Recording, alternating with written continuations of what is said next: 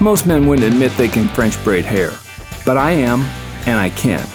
And my man card is still in my wallet and as up to date as ever.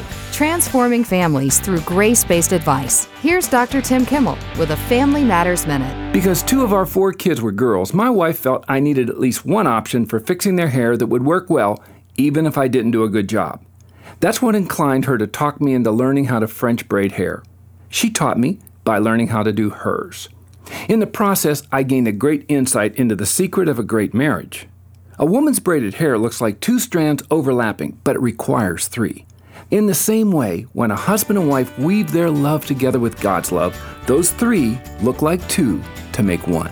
And now that you know this, maybe all that your marriage needs is a nice French braid.